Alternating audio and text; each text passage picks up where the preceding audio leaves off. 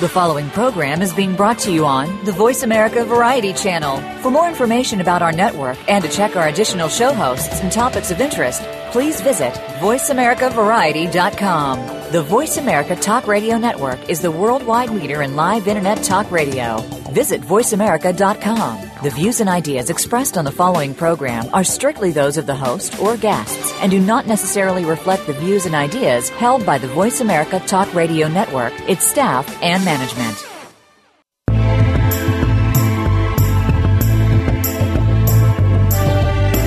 Welcome to Patricia Raskin's Positive Living, the program that brings you practical and inspiring principles for living more authentic, engaging, and passionate lives. Created by Patricia Raskin, a catalyst for positive change. All comments, views, and opinions are solely those of the host, guests, and callers. And now, here's your host, Patricia Raskin. Well, hello, everyone, and welcome. Welcome to Patricia Raskin Positive Living, right here on Voice America, America's Voice. Today we are talking about painkillers and real solutions for long-term recovery from opiate addiction. My guest is Joani Gammill. Joani Gammill. She's the author of The Interventionist and her brand new book, Painkillers, Heroin, and the Road to Sanity, Real Solutions for Long-Term Recovery from Opiate Addiction. And Joani has been in this field a long time. She's a registered nurse. She's appeared regularly on Dr. Phil, where she's led interventions and have inspired millions of viewers. Before her career as an interventionist, she worked as a registered nurse in medical facilities, including a drug and alcohol rehabilitation center. She's also the author of The Interventionist. And this is a very, very important topic because according to the National Institute on Drug Abuse, part of the National Institutes of Health, the total number of prescriptions for opiate pain relievers in the United States has jumped from 76 million in 1991 to almost 3 times that, 210 million in 2010. And more Americans are likely to die from overdose of medication than to die on the highway. Welcome, Joani. Thank you for having me today. It is an important subject. Yeah, it really is. Now, you're a recovering alcoholic. You were struggling with a back injury and the pain that it caused, and you actually got hooked on drugs such as OxyContin. I did. I got very addicted to the opiates. Having 2 parents with alcoholism, it's really one and the same, the medical community believes. And so when I injured my back, I started with chronic pain meds, and I tell people I sort of went up like a house of fire for a decade of my life, addicted to these medications. Yeah, well. And, you know, it's really hard for me to fathom, and I'm in this professionally and personally, that you are more at risk of dying of a prescription drug overdose than you are driving to the grocery store. I mean, That's what the statistics are. And in my book, and I talk a lot about why I think the prescriptions have gotten so prevalent, and if you look at managed care, there's a direct correlation. Managed care put doctors on a treadmill. The insurance companies mandated that they see so many patients within so many minutes. And this was supposed to save the American healthcare system dollars. But what happened was the prescription pad came out because the physicians and the other treatment providers did not have time, didn't have the comprehensive amount of time that they needed with each patient. So they wrote more prescriptions. Yeah. And how are you helping other people? I mean, I think probably I should ask you first how did you help yourself get through this addiction? Well, I kind of dug myself out of a hole. I mean, right now what I do for a living is very loving, respectful interventions, and I do about 1 a week, and they're very traditional, loving interventions, and I use my professional experience having worked in a rehab, but also I get the patient to identify with me as someone who has struggled with this disease. But I sort of was very impaired one night, was on the computer, and this was before we knew my son had autism, and I was looking for resources for him. And on the Dr. Phil website, it said, looking for middle-class moms addicted to prescription drugs, Joani. It was like my bio. And I said, this isn't what I'm looking for. I'm really trying to help my son, but by the way, I'm addicted to this, this, and this. And then I just had a gut feeling. They called back the next day, and it was really Dr. Phil who did my intervention, which I got out there. People were like, how can you go to LA and not know when you're addicted that Dr. Phil's not going to do an intervention? I really didn't know. I thought we were going to talk about my son with autism.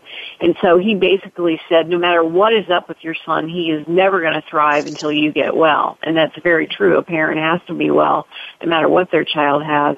So that's how it was sort of serendipitous, how it happened. What were some of the suggestions he gave you? Well, he said you better march your butt right to rehab. And get yourself some help and get good detox and get some time to rest. And that really is the standard. You've got to get detoxed. Inpatient is preferable. Time. That's why we have a hard time getting insurance companies to pay for this, because it takes a lot of time to get well from this disease. It's really a minimum of a 30-day stay. The gold standard for long-term sobriety is a 90-day stay. Many people cannot afford that, and that is a big difficulty in this country, I think, with the reason that we do have so much drug dependence. So you were in rehab for 60 days, 90 days? For 90 days, yes, and my detox took a long time. I was addicted to 3 prescription drugs by the time I got there. I was addicted to opiates, which I was shooting. As like a soccer mom in an upper middle class neighborhood, very, very well hidden, and we are very well hidden. There's a lot of people just like me that our education and our ability to buy groceries and just to stay well disguised are the ones that are addicted. It's not just the guy on the corner with a brown paper bag. But I was addicted to opiates, and they were starting to make me tired. Most people with opiates make you tired. You give them up, right? Nope, not an addict. You got to tweak it. So I heard Adderall. Joani, I think it's worth mentioning that this doesn't know at any socioeconomic class. You can be very, very rich, very, very poor, or you can be middle class. It doesn't matter, correct? Oh, correct. It doesn't matter at all. It's just like breast cancer or diabetes. You can get it at any level of your socioeconomic class. It's just certain classes have more of the ability to hide than others, or some have more the ability to get treatment. But yes, just like any disease, this affects all levels of society. How do you help people now when you work with them as an interventionist? Well, I do a very loving intervention. You have the family express love written through letters. And you do that so people don't go off-road and start fighting, and it's a very controlled environment. And they write about the love, the day you were born, the day we met, the day our children were born. Then it's examples, and you write those and you say how they make you feel, so it doesn't look like an indictment, like you're pointing a finger. In other words, when you drive drunk, I am so worried for you and those on the road. And then you ask them to accept the help of treatment, and I usually have a beautiful brochure, information about where they're going. But when I first meet them, I have a little dog, Lucy, who's 5 pounds, who loves everybody. Very disarming. I wake up a lot of 20-something-year-olds and put Lucy on the bed, and I almost, no matter how old you are, I take your hand and say, this is the luckiest day of your life. You just don't know it yet. And the most gratifying thing for me is when people come back to me and say, you know what, Joani, you were right. That was the luckiest day. And then Lucy's looking at him like, I love you, I love you, I love you. And somehow there's more finesse than hard science to interventions. I used to work neonatal intensive care, and that's very hard science. There's a lot of finesse. I've done it now for 10 years. I love it. And I just feel like I'm wrestling this addiction to the ground. I want to ask you, Joani, what it was like in rehab when you went into detox. Explain that process. Awful. I mean, you reach a certain level that the plane is never going to land smoothly. So no matter how many meds they give you to try to, decrease the withdrawal symptoms, you still feel lousy. And because your body is not producing the normal chemicals in the brain like dopamine and serotonin, because you've been putting them in falsely with medication, you have a lack of energy, and there's a lot of depression, and it just takes a while to get back to normal. So it's pretty tough. The detox part is really tough. And then afterwards, they use methadone? Excuse me? Do they use methadone? No, it's pretty much today's standard is they use Suboxone or Subutex, which is an opiate, and I don't want to get too technical, but it's an agonist-antagonist. It only fills the receptors to a certain point. So you can't use another narcotic on it and get high. It's safer. Methadone's very easy to overdose on. Suboxone, Subutex is not. So that's really what most places are using now. I want to ask you about using alternative methods, such as acupuncture, herbs. Have you heard of any success rates from people using those modalities to help them reduce? I have. I've heard acupuncture, massage, nutrition. If you can get all of those type of holistic things together, I have seen that it helps, post-rehab, having a healthy lifestyle. They have a thing, I haven't researched it too much, but they've used it, and I know it's FDA approved. It's called TBS, and they're using it for depression instead of electric shock therapy. And lately now they're doing tests on alcoholism and addiction, and apparently it's some kind of magnetic field, sort of like an MRI, not exactly like that goes in and helps the midbrain, the amygdala, where the reward pathway is. So they're coming up with new things all the time. Right now, the most successful thing we have is recovery groups. And that is just a bunch of people with the same disease supporting each other. And so far, that's the most successful thing we have. 12-step groups. Yeah, 12-step group. 12-step group. And some people have a problem with that because of the God component, but it really is a higher power. Many people, the higher power never goes beyond the group. The group is the higher power.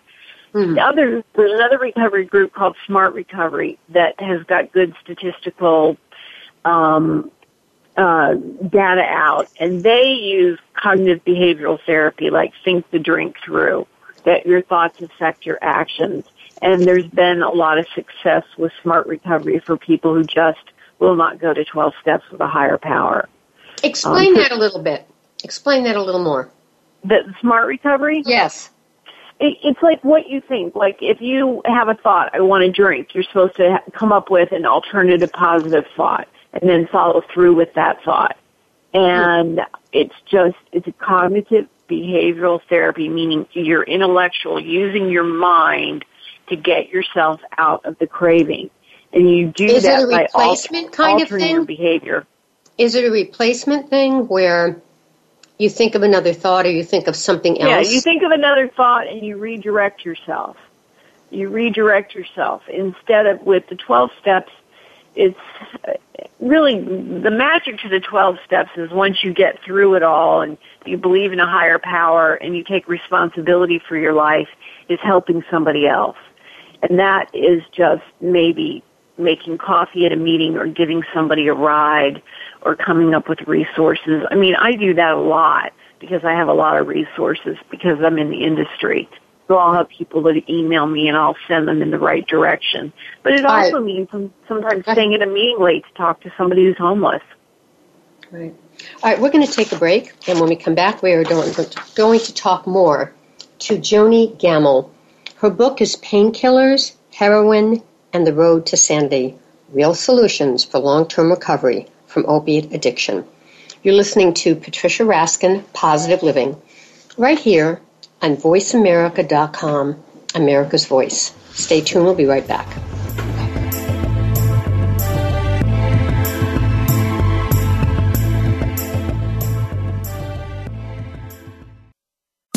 Streaming live, the leader in Internet Talk Radio, VoiceAmerica.com.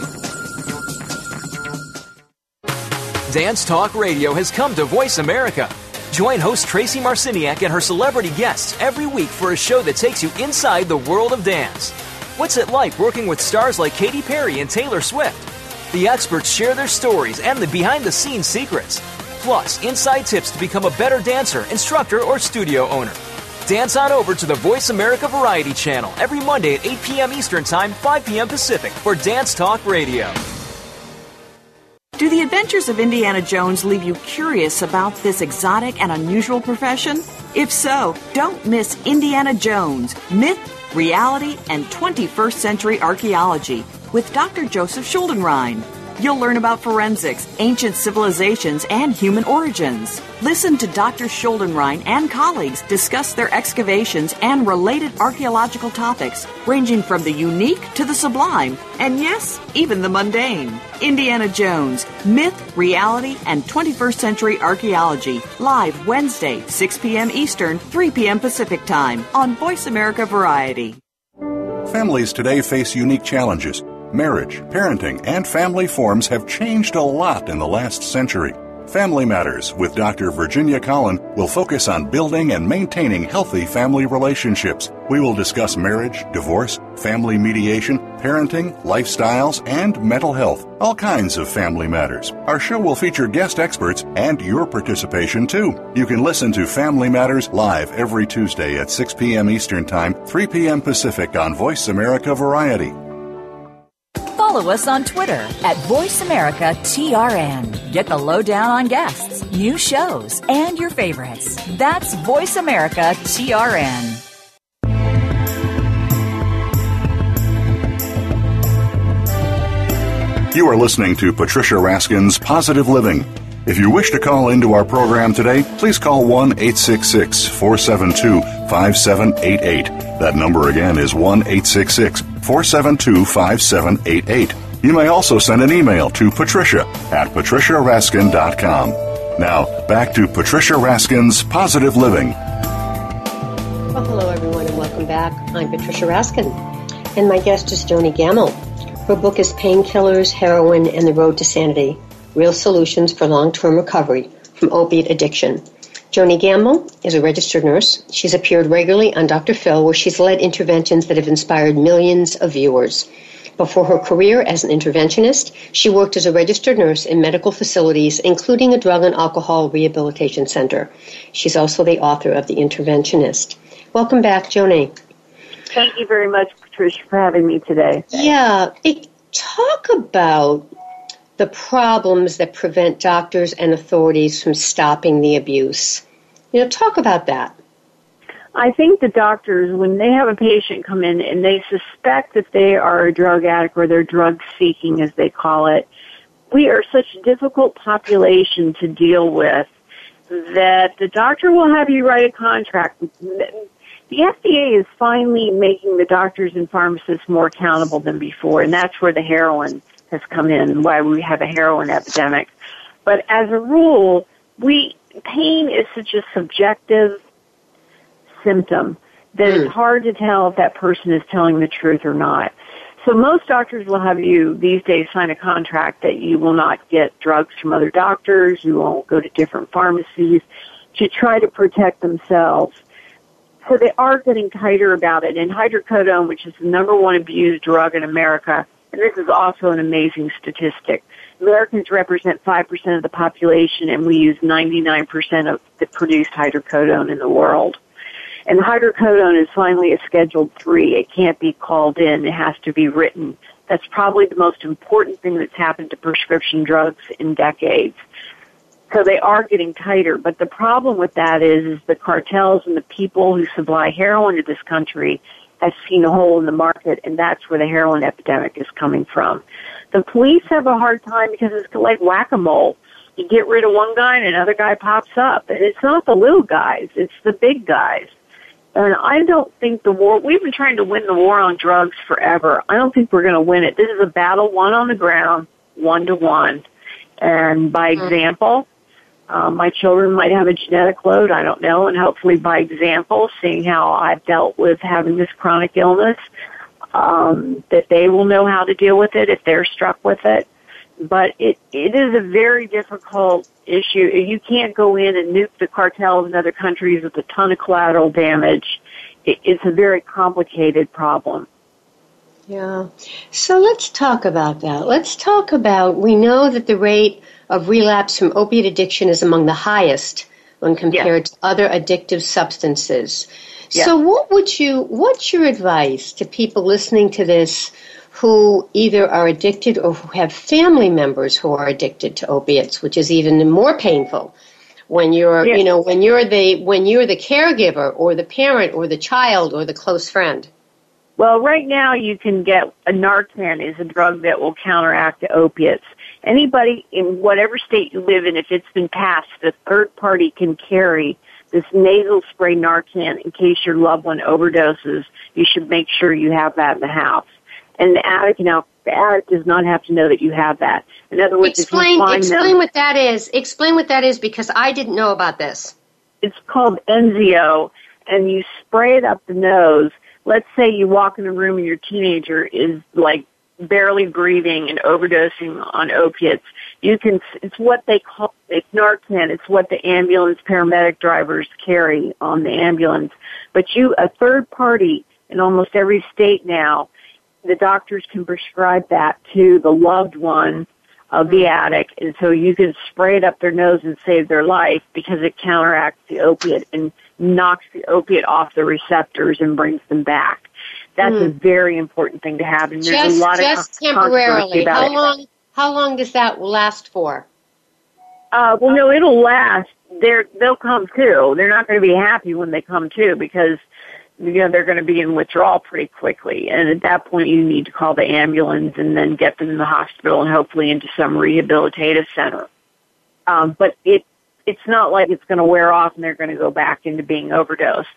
It's going to knock everything off the receptors and they're going to come back to, and they're not going to feel good because they're going to be in withdrawal.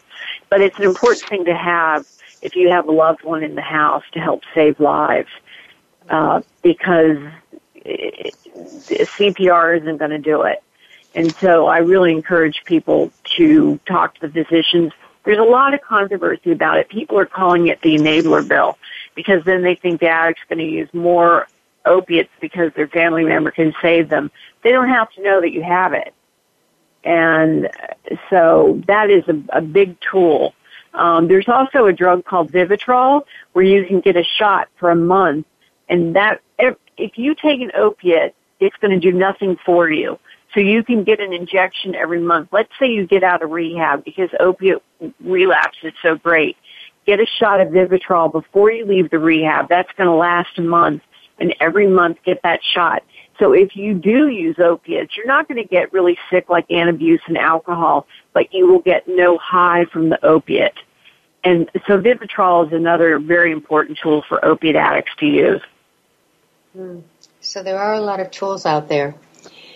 So what other advice would you give to caregivers? Excuse me? What other advice would you give to caregivers? Ask the in terms of coping with this themselves. Pointing fingers and being nasty just gets people defensive, gets their backs up. Say, what can I do to help you? And if the person is not willing to accept any sort of help, that's when I get the call. Most people go to intervention for a spouse, a judge, a police officer, a lawyer. I get the cases where the person is just really resistant. And then you find an interventionist, hopefully that's close to you, and they come in and they organize a very loving family meeting. It's not like what you see on TV. It's not nasty and drama-filled. I mean, I've had a few of those over the last 10 years. I mean, sometimes things do get out of control, but for the most part, if you've written your letters correctly and you've sort of laid out the plan and orchestrated it correctly, it turns out much better than people anticipate. Well, I think that's so important. I think one of the things you've been stressing in this whole interview is kindness and loving. Yes. And the opposite of blaming and shaming. Exactly. You would not blame or shame someone for having diabetes or breast cancer, multiple sclerosis. This is an illness. This is not a choice. Nobody would choose to have to deal with this type of disease. It is personally hell to deal with. And so you want to approach it from a loving, and that doesn't excuse your behavior, and there is a point where you have to set boundaries and not let that person live in your house or have your credit card, because that can feed the addiction. But you need to leave the door open with love. You don't need to jam people up, because people will come back to you and to respond, and when they are ready for help, they will approach you if you have been kind and loving. Beautifully said. Do you do any workshops or around this? I don't. I've been asked by a few rehabs to do workshops. I've also said to people, because I have some name recognition, that I should expand my business. I'm an S Corp, a company of one. My friend's like, well, if you're going to complain to the president, complain to yourself. It's very hard to teach. I think the reason that I am good at it is I grew up in an alcoholic family, so I know how to bob and weave. And you meet the family the night before, and you have to have a very strong social, emotional intelligence to figure out the group of people. And so there are people who teach workshops, and I have been approached, and that might be something I do in the future. And I do have a PowerPoint on intervention, and it's hilarious because I show all the interventions that they've done on TV, and I teach. Is that on your website, Joanie? Is that on your website? Excuse me? Is that on your website? It is not. It's what I speak about, and I teach intervention in the negative. I don't know if anybody remembers the intervention on The Sopranos. It was hilarious. So I show that, and everybody cracks up, and I tell them exactly what they did wrong. It's almost easier to teach it from that perspective than it is to teach how to do it right. So if people want to find out more, they log on to interventionrn.com. Is that right? Yes, that's right, Patricia. That's it. And they can get your book, a copy of your book, which is... you can get my book. You can get my personal email and my phone number. Most of the jobs that I get, people that are interested in intervention, some email me, most call me, and I pick up my phone whenever I can. Okay. So, again, your book is Painkillers, Heroin, and the Road to Sanity, Real Solutions for Long-Term Recovery from Opiate Addiction by Joani Gammill. And again, you've appeared regularly on Dr. Phil. You've led interventions that have inspired millions of viewers. Can people write to you? Yes, they do. I get a lot of emails. In fact, I got the saddest email from a little girl living in her car, shooting dope, reading my book. And so they can write. That's amazing. So they can write to you. Just going to your website, there's a place to write to you. Yeah, my email, and I answer almost every one of them and try to point them in the right direction. Anybody who's shooting dope and reading a book is motivated. So then what you need to do is get that person some resources. Okay, great. And I just want to read before we close what Dr. Phil has said about you on the back of your book. Okay. Guiding readers with the same passion and honesty that she's brought to our television show, Joani Gammill offers hard-earned insights into the complex world of opiate addiction. He's a great guy. Yeah. Well, thank you. Thanks so much for being on the show. Oh, well, thank you, Patricia, and I would love to come back if you want to hear more. Okay. Thanks. Stay on the line for a minute. Thanks so much, Joani Gammill. Again, Joani Gammill, and her book is Painkillers, Heroin, and the Road to Sanity, Real Solutions for Long-Term Recovery from Opiate Addiction. And you can log on to interventionrn.com or write to Joani, Joani, Joani, at interventionrn.com. Thanks a lot, Joani. Thank you, Patricia, for the privilege. All right. Stay tuned, folks. We'll be right back with our second segment of Patricia Raskin Positive Living right here on VoiceAmerica.com. We'll be right back.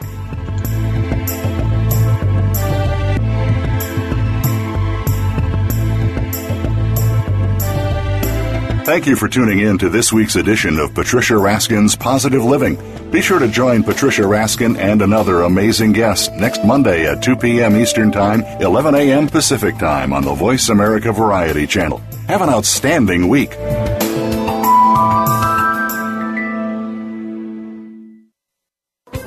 Thanks again for listening to the preceding program, brought to you on the Voice America Variety Channel. For more information about our network and to check out additional show hosts and topics of interest, please visit VoiceAmericaVariety.com. The Voice America Talk Radio Network is the worldwide leader in live Internet talk radio. Visit VoiceAmerica.com. The views and ideas expressed on the preceding program are strictly those of the hosts or guests and do not necessarily reflect the views and ideas held by Voice America Talk Radio Network, its staff, and management.